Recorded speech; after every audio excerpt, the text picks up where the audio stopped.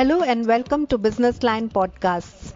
I am Chitra Narayanan, hosting the 7th edition of On the Business Pitch at IPL. Today we are revisiting the topic of betting, which has become so much a part and parcel of this tournament. At the current IPL, one player has complained to the BCCI about being approached with a shady offer. All the players have been put through anti-corruption classes by the BCCI to nip any such offers in the bud. But why is cricket so prone to these betting scandals? Joining me today to discuss the topic is well-known columnist and cricket lover TCA Srinivasa Raghavan.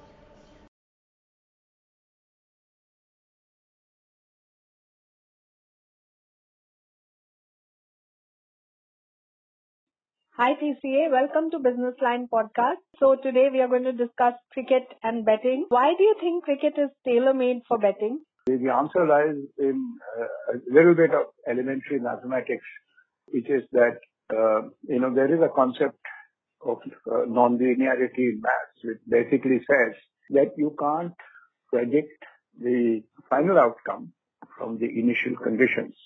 In the context of cricket, what this means is that if you can think of the bowler when he gets to the top of his bowling run, everything is set. He's there, the field is there, batsman is there, everything is set. Now, at this point, you cannot say what's going to happen after he bowls the ball. When he bowls the ball, literally an infinite number of possibilities are there because of the way he holds the ball, the speed at which he delivers the ball, where the ball actually pitches rather than where he intended to pitch it. What is the nature of the pitch itself? What are the wind conditions? What is the speed at which he has bowled? How quick is the batsman in getting to the ball, to the pitch of the ball, hitting it? In what manner does he hit it? Don't forget, it's just a 4 or 5 inch blade. So where does he hit it? Takes the edge, hits it in the middle. So I can go on, but you get the point that when the guy bowls, you don't know what's actually going to happen. You can make an informed guess, but that's about all. So it's all entirely in the realm of probabilities and uncertainties. But it is that which makes it ideal for betting because of what I just said, probabilities and uncertainties. So the more higher the uncertainty, the greater the range of probabilities, the better it is suited for betting. So that's what cricket is tailor-made for it. And don't forget that there is no other sport in which this happens. It is, in fact, quite the opposite of golf, where the ball is stationary, you're hitting a stationary ball. Whereas here, the ball is coming at you at sometimes as much as 140 kmph. And it's only 22 yards. So you have only a split second in which to make up your mind and do whatever you have to do. So you get the point. Absolutely tailor-made for betting. So it's a statistician's delight also in some ways. Since it's tailor-made for betting, how do you then end the problem of betting, which is what many governments are trying to do? What is the solution?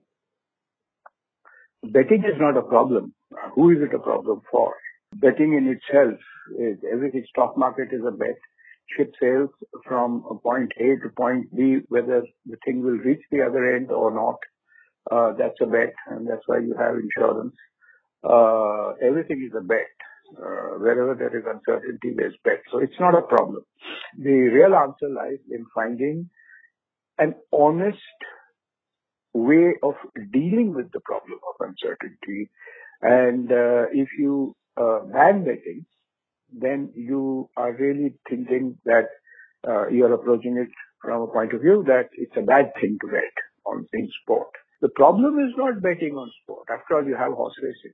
The problem is in because you ban it, you're not able to change the prices of the outcomes, likely outcomes. Not just the match, the ball being bowled, also shot being hit, whatever is happening, the prices don't adjust on a continuous basis like they do in the stock market. So when you can bet only on one thing, which is whether team A will win or lose the match or whatever, the remaining 99.99% of the uncertainties are left wide open for fellows to take advantage of. That's what spot fixing all about. That because you have this kind of system where you can't adjust prices on a constant basis. And mind you, that is now beginning to happen in spot fixing. I'm told it is. I have no evidence for it, but I'm told that's what's happening. That you can actually adjust the odds on what's going to happen. For example, you can have the odds that in the 10th over, the score will be 90. And as you get closer to it, those odds will change, whether it will be 100 or 80 or whatever.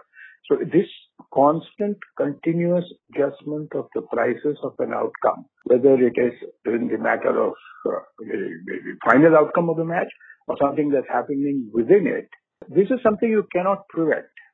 If you have a proper system of signaling between the bookie outside and the guys who are playing the match, then you can actually have a very refined system of spot fixing on which those who know what is going to happen, they will place large bets because others don't know what is going to happen.